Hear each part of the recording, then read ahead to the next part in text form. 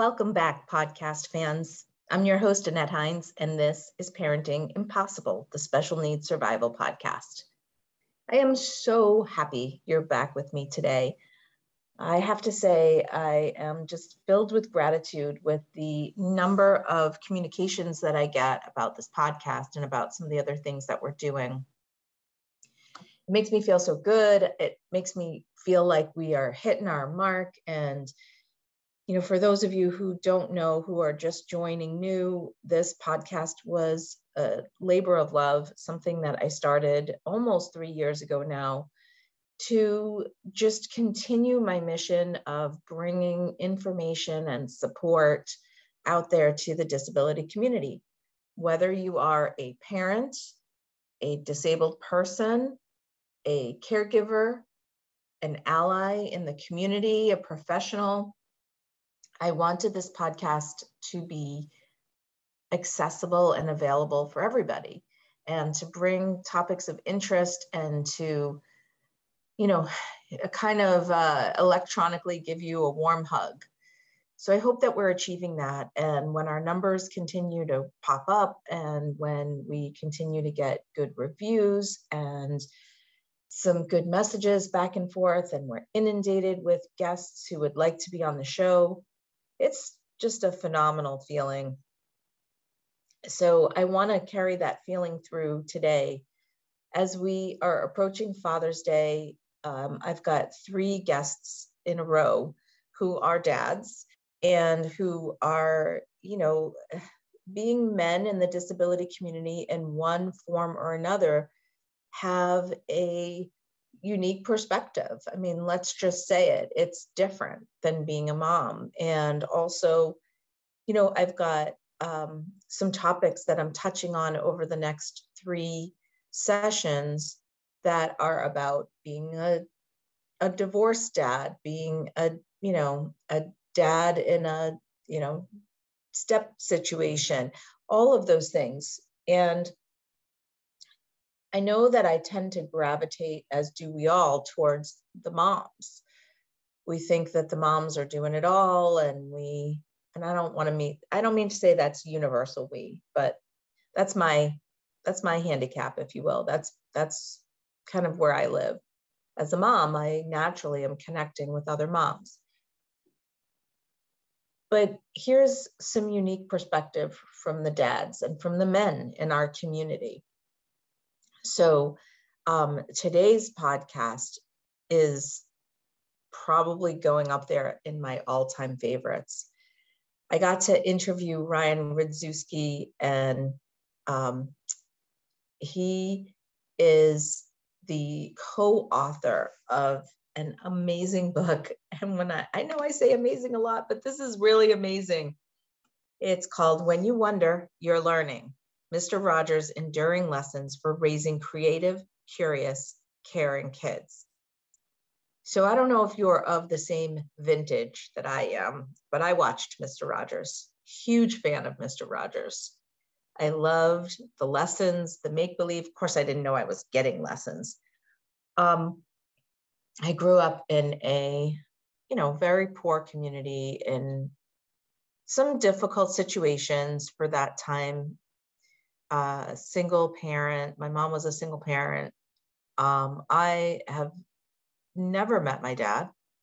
I don't know who my dad is, don't know where he is, have never had any context for fathering. Never had a stepdad. It's a unique situation to grow up in, and it was very unique in my neighborhood. I grew up in a very working class to poor neighborhood in Boston, and most of the families were moms and dads, and we weren't. So that was different for us. And trying to navigate that was challenging and unique, and has left a lasting impact on me for sure, and has left a lasting impact on my parenting as well. So I watched Mr. Rogers, and I went to the land of make-believe and just loved the imagination and the creativity and the characters, and everyone was just so nice, and nobody was stressed about anything. Mr. Rogers was just so kind, and he was teaching everybody else to be kind as well.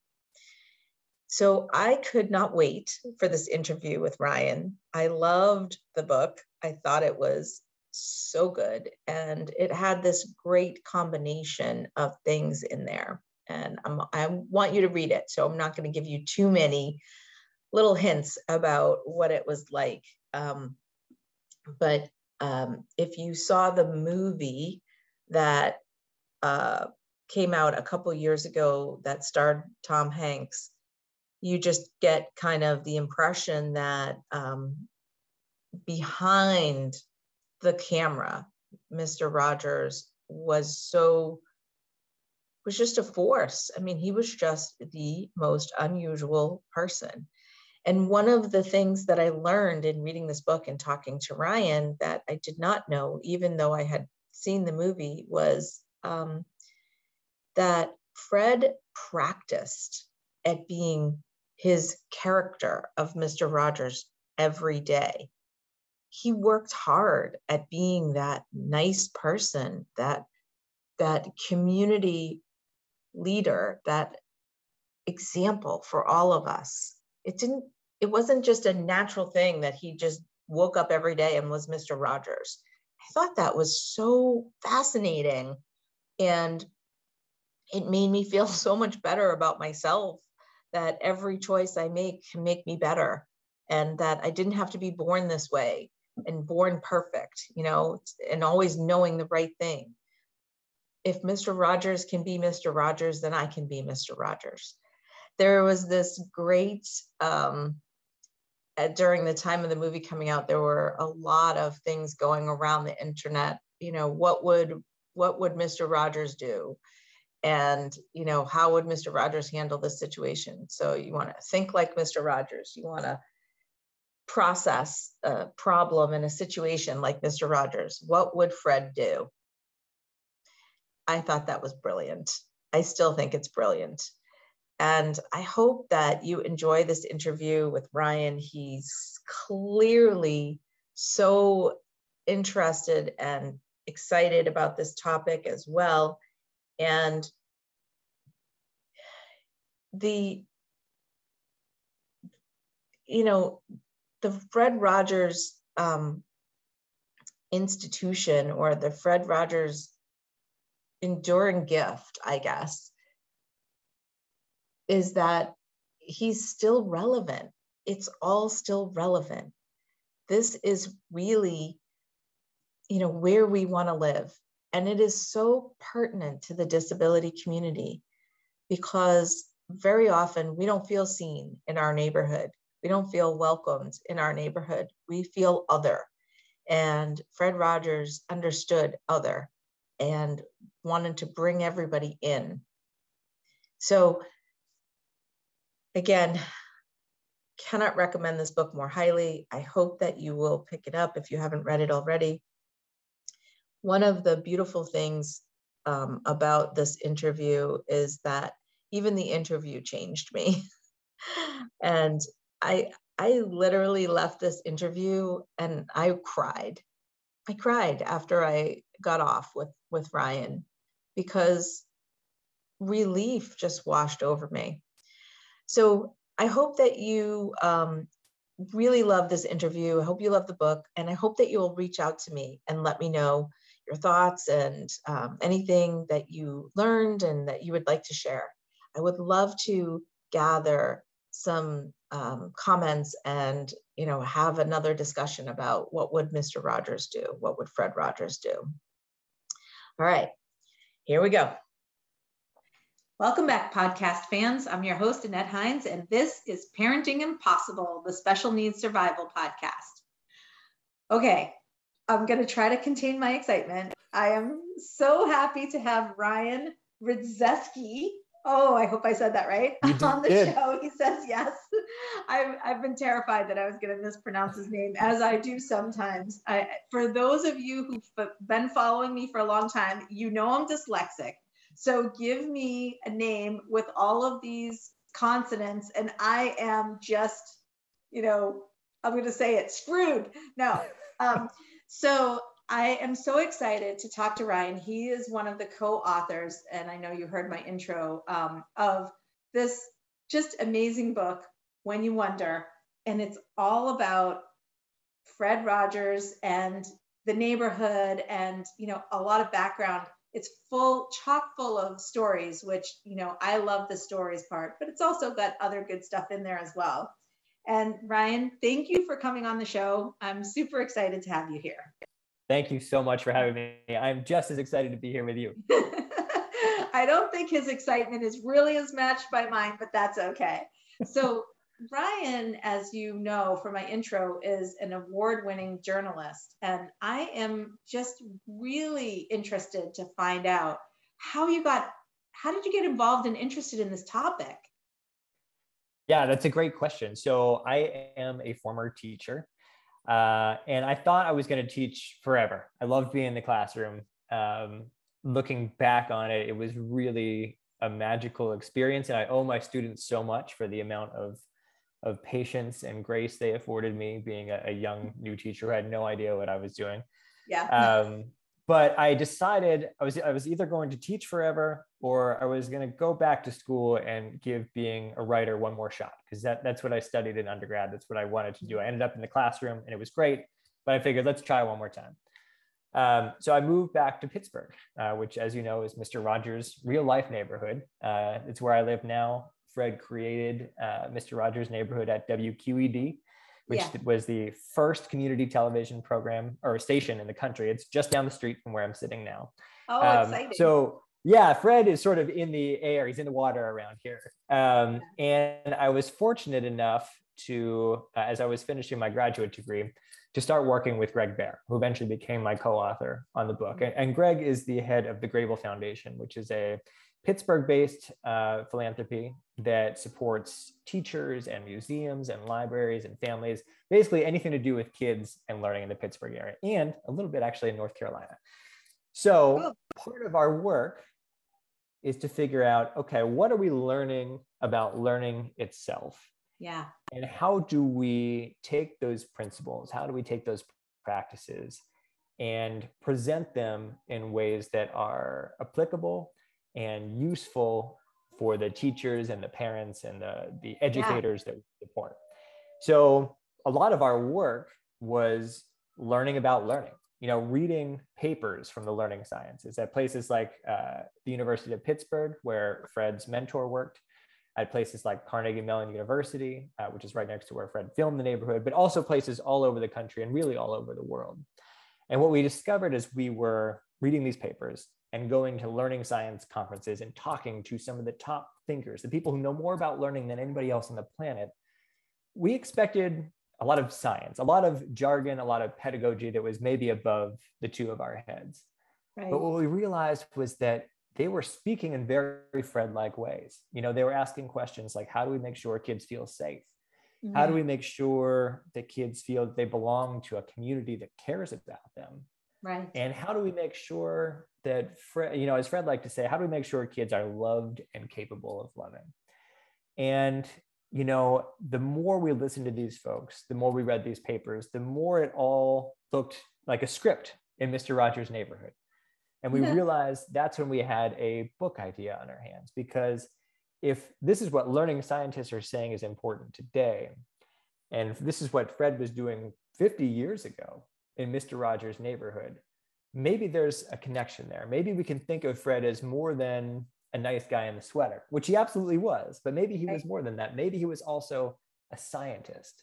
And we started looking for answers to that question, and we found out that is exactly what Fred Rogers was. He was also a pioneer. He did so many things first, and quietly and gently and sweetly. And one of the things, and I'm a fan, I'm of a certain age where I got introduced to the show as a child. And it was the place where everyone was accepted, you know, and we saw people of so many different abilities, shapes, sizes, colors, everything that you may not be seeing in your own community or your own neighborhood at that time. And as someone who later became a special needs parent, it was so important to me that there was this representation on television, but also not representation that like showed a spotlight on it, but representation that was just like, this is normal, this is part of everyday life, and here's who we are as a community. So, you know, I love the show, and I love Fred Rogers. And now lately we've been having what you call a Mr. Rogers Renaissance, and I think that's so appropriate. So why do you think that that's happening? Why have we had a biography and a movie starring Tom Hanks, who gave you a rave review, which I thought was so cool? Me too. You know, why is this happening? And then, you know, how does your book fit into all of that? That's a great question. You know, why is this happening? I think part of it is just we missed the way, at a very base level, we missed the way that Fred made us feel, right? Fred's ultimate message to all of us was, I like you just the way you are. And we don't hear that a lot of places these days. We don't hear it as adults. Kids don't hear it really on social media. The opposite of that is sort of become normalized. You're not good enough. You know, you're not enough. You don't belong. You don't matter. A lot of the messages that seem to be floating around and becoming really pervasive today. So I think on one level, there's a longing to get back to that message of just knowing that we're enough, that we're acceptable. But Fred used to say, you know, there are two reasons that he wanted us to know that we're okay just the way we are. One is for us. But the second is, he used to say that all of this is really, I'm going to mangle the quote a little bit. He said, how each of us comes to feel about our own uniqueness helps determine how we feel about other people's uniqueness, whether we become adults who celebrate the world's diversity or whether we fear and resent that diversity. And I think we're seeing a lot of that fear and resentment today. And I think part of the reason we want to go back and know that we are acceptable just the way they are is because we want to affirm that other people are acceptable just the way they are. Fred was so intentional about who he was representing in the neighborhood. You're absolutely right. He made it normal because it is normal, right? To have people of all different colors and abilities and all different backgrounds and different backstories and different talents and different talents and passions. Fred wanted everybody to be able to experience that. And he knew in order to be able to experience that, in order to appreciate that, we have to feel that message. We have to understand, we have to believe that message, that someone out there accepts us just the way they are. And for 40 years, it was Fred who was doing that for us. Why is it so hard for us though, Ryan? I mean, it's so hard for us to get there. Why? That is a great question. That is a great question. I don't know that I have a good answer. Why is it so hard for us? I think, you know, in some ways we are victims of our own design, right? We have some evolutionary leftovers that cause us to sort other people as friend and enemy. And we do that in many cases without thinking. In many ways, we do that unintentionally. And I think without being conscious of that, without being aware of that, and without constant exposure to a world in which those false walls are broken down, as they were in the neighborhood, we sort of calcify into our own communities. We relate to people who look like us or who have the same experience as us or who live in the same neighborhoods. We have a harder time relating to people who fall outside of those boundaries. And Fred, what he did every single day in the neighborhood, whether it was in the neighborhood of make-believe or was in Fred's living room or his front yard, he was always bringing folks from elsewhere, from other places into his neighborhood. And then he was going into theirs, and we saw how much we have in common. Right. I don't know that we have that example in a sort of mass media way anymore. It's hard to think of similar places where I can say, well, if you turn to X, Y, Z, if you listen to podcaster A or podcaster B, not including you, Annette, because I think you're doing very Fred-like work with your podcast. But it's hard to point to one or two places and say they're doing what Fred was doing. They're bringing us that same open community and open-mindedness and acceptedness. I appreciate you saying that about our podcast. I'm going to really take that to heart. A few minutes ago, you mentioned, and I think this, this conversation we're having is kind of leading us in this direction of how are some examples, what examples do you have of how Mr. Rogers used the science behind all of this in his neighborhood? Sure. And you talk about that in your book. And so give us some examples. This was one of the most fun parts of researching and writing the book, because once you understand the learning sciences, once you have a grasp of what it is that Fred was trying to do, you see it everywhere. In every scene, in every frame, you can see Fred making these very intentional decisions that were going to change the way we feel. They were going to make us feel safe, and they were going to make us feel relaxed, and they were going to make us feel ready to learn. And it became sort of a process of elimination. It wasn't like, here's this principle from the learning science, now I have to sort through 50 episodes of The Neighborhood to find an example. It was, there are 50 examples just in this one episode. So how do I find the best one? And so I got to, as an adult, to watch lots and lots of Mr. Rogers, which was a really nice way to spend my time. Yeah, it was, especially in the bulk of the writing, we did it in 2020. So in a year that was not great by any means, to be able to spend some time in the neighborhood was really, really nice. Yeah. But to give you some concrete examples of Fred using science and using it in many ways that was decades ahead of his time. Just take the title of our book, for example, When You Wonder, You're Learning. So that comes from a song of Fred's called Did You Know? You might remember it. He sang it all the time. Did you know when you wonder, you're learning? It's really a song. It's about curiosity, and it's about why curiosity matters so much as it relates to getting smarter. Now, so just set that song aside for 1 minute. I want to take you to a quote from a research paper from the University of California at Davis that says, curiosity may put the brain in a state that allows it to learn and return any kind of information, like a vortex that sucks in what you're motivated to learn and also everything around it. So in other words, when you're curious, your brain starts to take in information. Mr. Rogers was right. When you wonder, you're learning. Now, that research paper came out in 2014, more than 10 years after Fred himself passed away.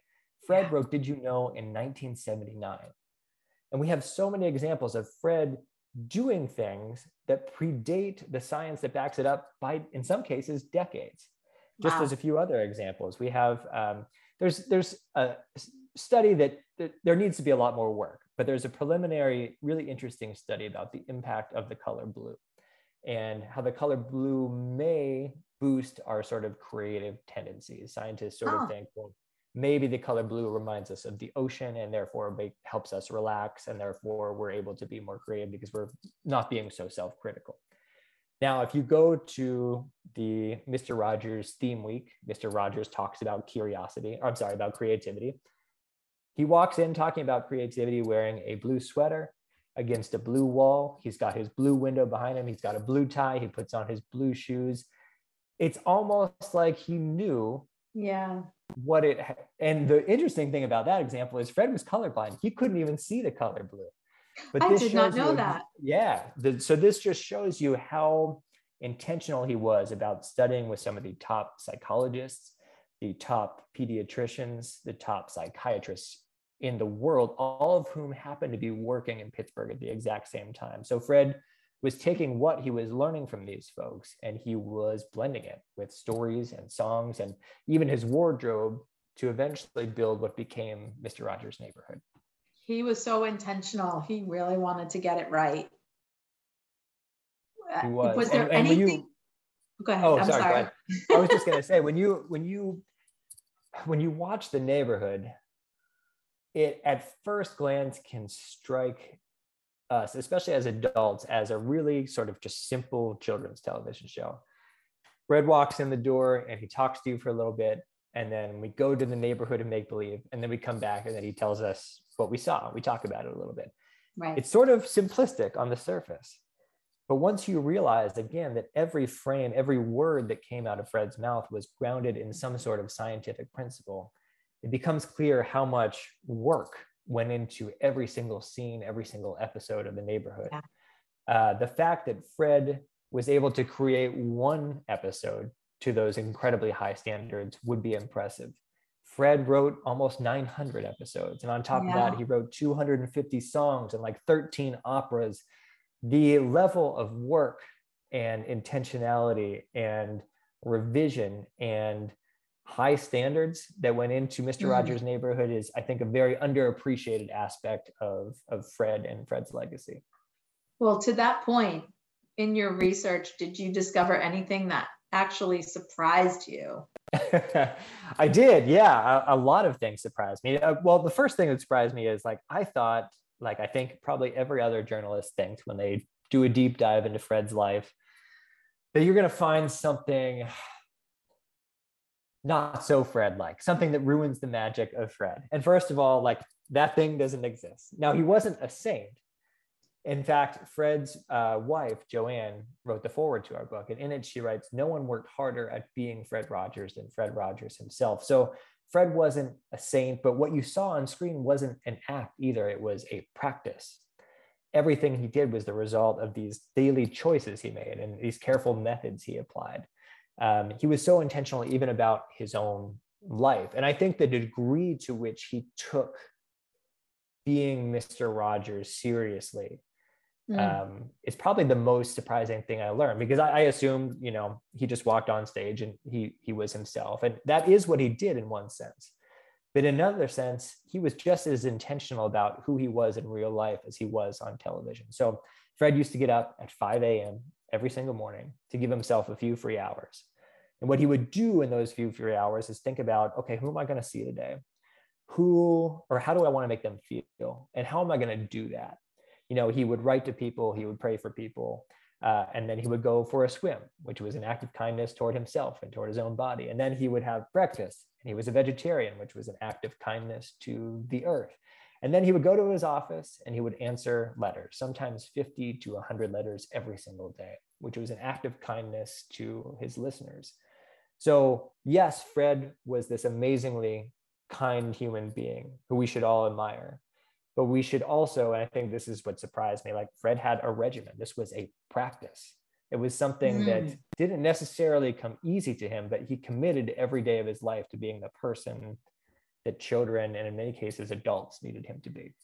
Ryan, that's so interesting, because that is mentorship, right? At the biggest level, because we need to know this so that we understand that some people are just not naturally born this kind and everything comes easy to them, that he had to work hard and make choices every day to continue.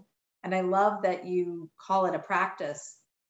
How did you get involved with Joanne Rogers? How did that come about? I mean, what a gem to have, you know, have her write the foreword for you. It was, and I can say this for both Greg and I, it's the honor of a lifetime to have that. To go, I get a little emotional when I talk about it sometimes, like, to go from being a kid who loved Mr. Rogers and who lived for Mr. Rogers' Neighborhood, to grow up from that to be an adult who then gets to write a book about Mr. Rogers, who then in the process of that gets a foreword from Joanne Rogers and gets to work with some of Fred's closest friends and confidants and staff members, many of whom are still in Pittsburgh and still doing amazing work. I feel like I've become part of the neighborhood myself in a way that I never set out to be, never thought I would be, in a way that I can't, you know, I'm so grateful for it. I can't imagine it any other way. So Joanne, when we had this idea, you know, when we realized, well, what if we think about Fred as a scientist? What if we think about Fred as a learning scientist who was decades ahead of his time? This was about in 2018, and Joanne Rogers was still with us at the time. And so we called her and said, hey, first of all, thank you for everything that you do, because she was such an amazing steward of Fred's legacy. Second of all, we had this idea. Does it sound right to you? Like it does, and right away the answer was yes. It was just yes to everything. She was such a champion for us. She was such a champion for the book. She was a champion for everything Fred did and everything Fred stood for. And in many ways, like having that blessing, I think, is what allowed us to write the book, because how in any other way can you set out to do justice to someone who has touched as many lives as Fred did? You know, I was terrified. I'm still terrified. The book's been out for a year, that I'm going to mess it up somehow, right? Like the weight of that responsibility is, we feel it immensely. And so to have the blessing of the person who knew Fred best, to have her say, yes, this is great, please write this book, and to have her offer what I think is the best part of the book, which is the foreword, it defies explanation how grateful I am for it. It's my only regret is that Joanne passed away about 3 months before the book came out. So we were not able to hand her a copy in person. Oh gosh, I did not realize the timing of that. Yeah, it was fast and unfortunate. Me too. We lost, you know, she was an amazing person in her own right. You know, aside from being Fred's amazing wife and steward, she was a great concert pianist and really a funny person, and just an amazing advocate for children. So we certainly feel her loss, but I think, you know, I said earlier that Fred is in the air and the water and the atmosphere here. I think Joanne is too. That's awesome. I hate to keep using that word, but it really is. It is awesome. Yeah. I'm learning so much from you just talking to you. I'm really curious because you've definitely really gone all in on Fred and, you know, the Fredicisms. How has writing this book and publishing this book and promoting this book changed you or changed your life in any way? Yeah. People ask us that a lot. And my answer to that is always sort of evolving. I think first and foremost, it has changed the way I comport myself, I think, in public and in private. It has just changed me as a person, because how can you, and you, I mean me, how can Greg, how can we write a book about this person who worked so hard to be the figure that we need? How can we put a book out into the world and then not try to do that ourselves, right? How can we not try to live up to that example? That in one way would not be doing justice to the legacy of Fred and what it means to so many people. And I think the reason it has changed me is more than anything, it has made me, I hope, a better listener. Fred, you know, in the book we talk about a concept called deep listening. And deep listening is this idea that you listen to people without judging their feelings or rushing in to fix their problems. I think before I was quick to do two things. I was either quick to tell people, you're wrong to feel this way, and here's why. Or I was quick to rush in to try to fix things, because I hate to see people, I think we all hate to see people in pain. We hate to see people suffering. And so often when people, you know, a friend or a partner would share problems, my first instinct would be like, well, here's what you have to do to fix it. You need to do X, Y, Z, even if I didn't really know what I was talking about, because I just wanted to offer something. What I did not realize until I started studying Fred is that the best thing I can offer, and in some cases, the only thing I can offer, is just an uncritical ear and just being there and being present. And so that's what I try to do now, is just try to listen and know that, you know, I don't have to fix everything. I don't have to correct anybody. People will figure their problems out on their own if they have someone who's willing to listen to them and make them feel, as Fred made people feel, that they're acceptable, regardless of what they're going through, they're acceptable in just the way they are. And I think deep listening is one way to do that. It's the primary tool I've learned from Fred. Wow, thank you. That's it's a very hard thing to do, and it is. It's so uncomfortable most of the time to listen to people's pain. It's just really, really hard to stand by. It is. And at the same time, most people will tell you that they feel unheard. One of the biggest complaints in every systemic, organization, whether it's a marriage or a school or a company, an organization, people will routinely complain about this lack of communication and this lack of being heard, truly heard. I think this is incredible. So absolutely. How do you think that all of this is still relevant today? Because the show's been off the air like 2 decades or something? Yeah. The last episode aired in 2001. So where are we finding this relevance today? That's a great question. And in many ways, it's the sort of thrust of our book, because yes, Fred is gone, unfortunately. The Neighborhood is off the air, unfortunately.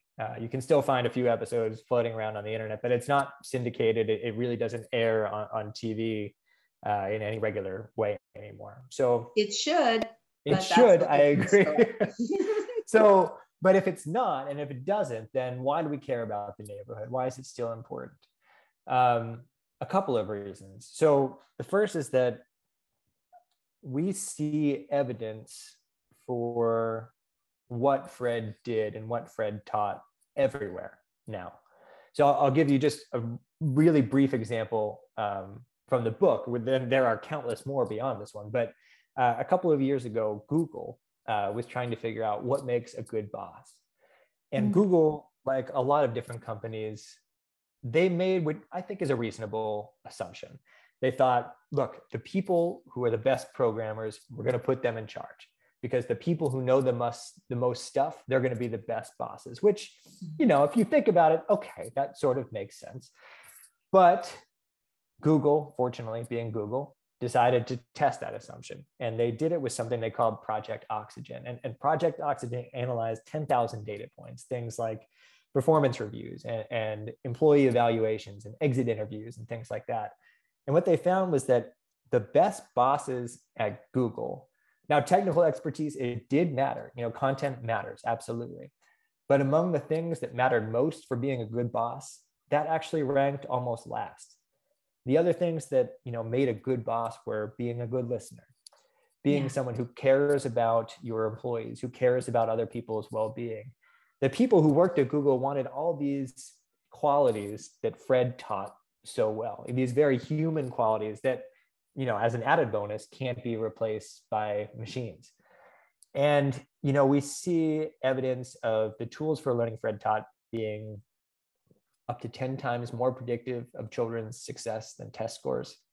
We see the tools for learning Fred taught being basically universal job requirements. The more you have these, the more likely you are to be hired and be promoted and be successful.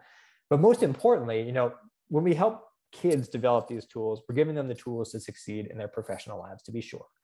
But more importantly, and this was what Fred tried to do, I think we're giving kids tools to discover themselves, right? To discover what it is that intrigues them and what bothers them and what moves them and what ultimately brings them joy. And we see so many people doing Fred-like things in some very, very modern ways. And they're these are the folks keeping the Neighborhood relevant in the digital age. People who are taking the lessons, the blueprints that Fred left us, and applying them in schools and museums and libraries and even in their own living rooms.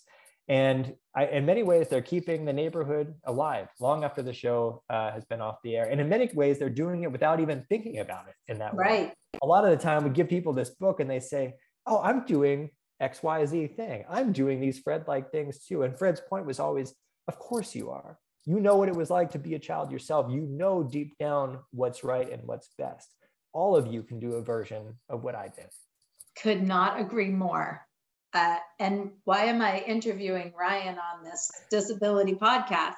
Because I think all of these lessons apply to our community as well as the community at large. And really, we need to stop putting kids with disabilities in a box, and we need to encourage their creativity and their learning in the same way that we encourage quote unquote typical kids. And part of the lessons that you bring forth in your book, Ryan, are all about the adults in the kids' lives, right? It's not, we're just teaching the kids. We're also teaching adults how to work with kids and how to love kids and how to include kids as full human beings who are part of our community, rather than something to deal with or fix or, Absolutely, what have you. So why I love this book, number 152, is that it is applicable to everybody. Right. Everybody. Earlier I said, we don't hear that message often. I like you just the way you are. Well, who hears that probably less often than anyone else in the world? People in the disabled community, for sure. People who don't fit the mold of whatever community or society they're living in. Right. Fred refused to do that. He refused to make anyone feel less than. He refused to make anyone feel that they weren't a full member of the neighborhood that we all share. There are so many stories that we've heard as we talk to folks around the country of kids who are nonverbal, or kids who are they aren't in typical, so quote unquote, typical classrooms. Right. Kids who really aren't interested in the media that's being created for most children. Right. And yet when Fred Rogers comes on the screen, they're all in. They're all in just like everybody else would be, because Fred accepts everybody exactly as how he would accept anybody else. I think anybody can pick up on that. And I think anybody can learn from that. And I think that's, again, that's why I'm here talking to you. And that's why your podcast exists, I think, in the first place. Tell me about 143 Day. So 143 Day, I don't want to talk about this in a too time-bound way, but we're talking on May 24th. 143 Day was yesterday this year. It's May 23rd. Yeah. May 23rd is the 143rd day of the year, most years, leap years excluded. But it comes from Fred's code for I love you, which was 143. There's one letter in I, there's 4 letters in love, and there are 3 letters in you.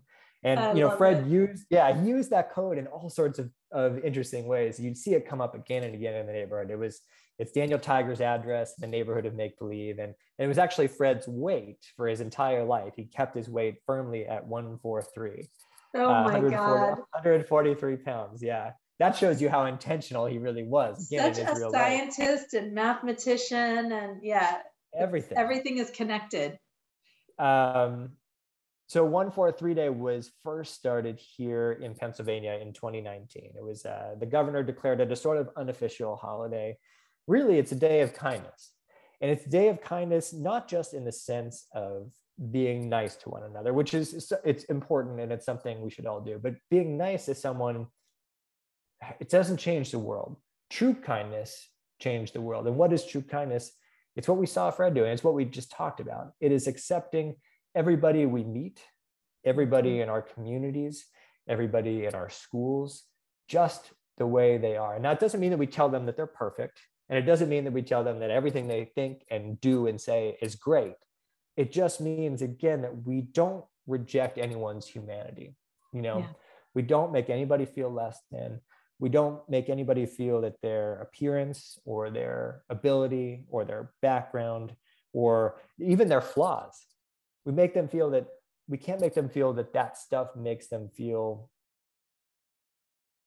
unworthy of the neighborhood. Because Fred's ultimate message is that everybody is. And that's what 143 Day tries to bring a little bit of that spirit into the world. And so Greg and I are we want this to be our next national holiday. Yeah. It's a long shot, but we're not going to give up on it. Well, I'm so excited to be talking to you on the heels of 143 Day. I noticed that and I was like, oh, I have to ask about this. we were joking with somebody else that we talked to the other day who we also talked to them. Their podcast was coming out today on May 24th. And he said, well, what if we said, I love y'all day? That would be 144, the 144th day of the year. So today is happy 144 day. I'm happy to be talking to you. I love y'all. I love y'all too. All right. I can't believe I'm already out of time. I still have other questions. I can't end without asking you, sure, what ultimately do you want us to take away from this book?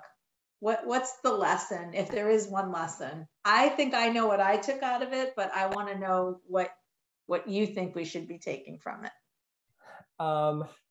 That's a great question. I think two things. The first is that, and we touched on this a little bit earlier, the fact that Fred Rogers became Fred Rogers. Fred Rogers became Mr. Rogers through lots and lots of hard work. Mm-hmm. It is easy to sort of look at him and say, I could never be that. I could never do that, right? And it sort of lets us off the hook. Well, if we can't be Mr. Rogers, then we don't have to try. What I hope this book does, what I hope people take away from it, is show everyone who reads it that actually all of us can do a version of what Fred did. Fred was just a regular person, just like all of us. Fred had the same struggles. Sometimes Fred got angry or he experienced self-doubt. He wondered whether what he was doing even mattered. Right. Instead of throwing up his hands and saying, I can't do that, he committed. He said, I'm going to be the person children need me to be. And he left us the blueprints for doing that ourselves, each in our own way, right? I'm not saying everyone else needs to get up at 5 a.m. and needs to go for a swim every morning and needs to answer 100 letters first thing in their day. Only that I hope people realize that being a good neighbor is not something that's effortless. It's not something that's just going to happen because we want it to. It's something that really requires work and commitment and caring. And yet, Fred knew that each of us are capable of that work and that commitment and that caring. And my favorite compliment I've ever gotten on the book was from someone who told me this book, it didn't even have to do with kids. He said, this book made me want to be a better person.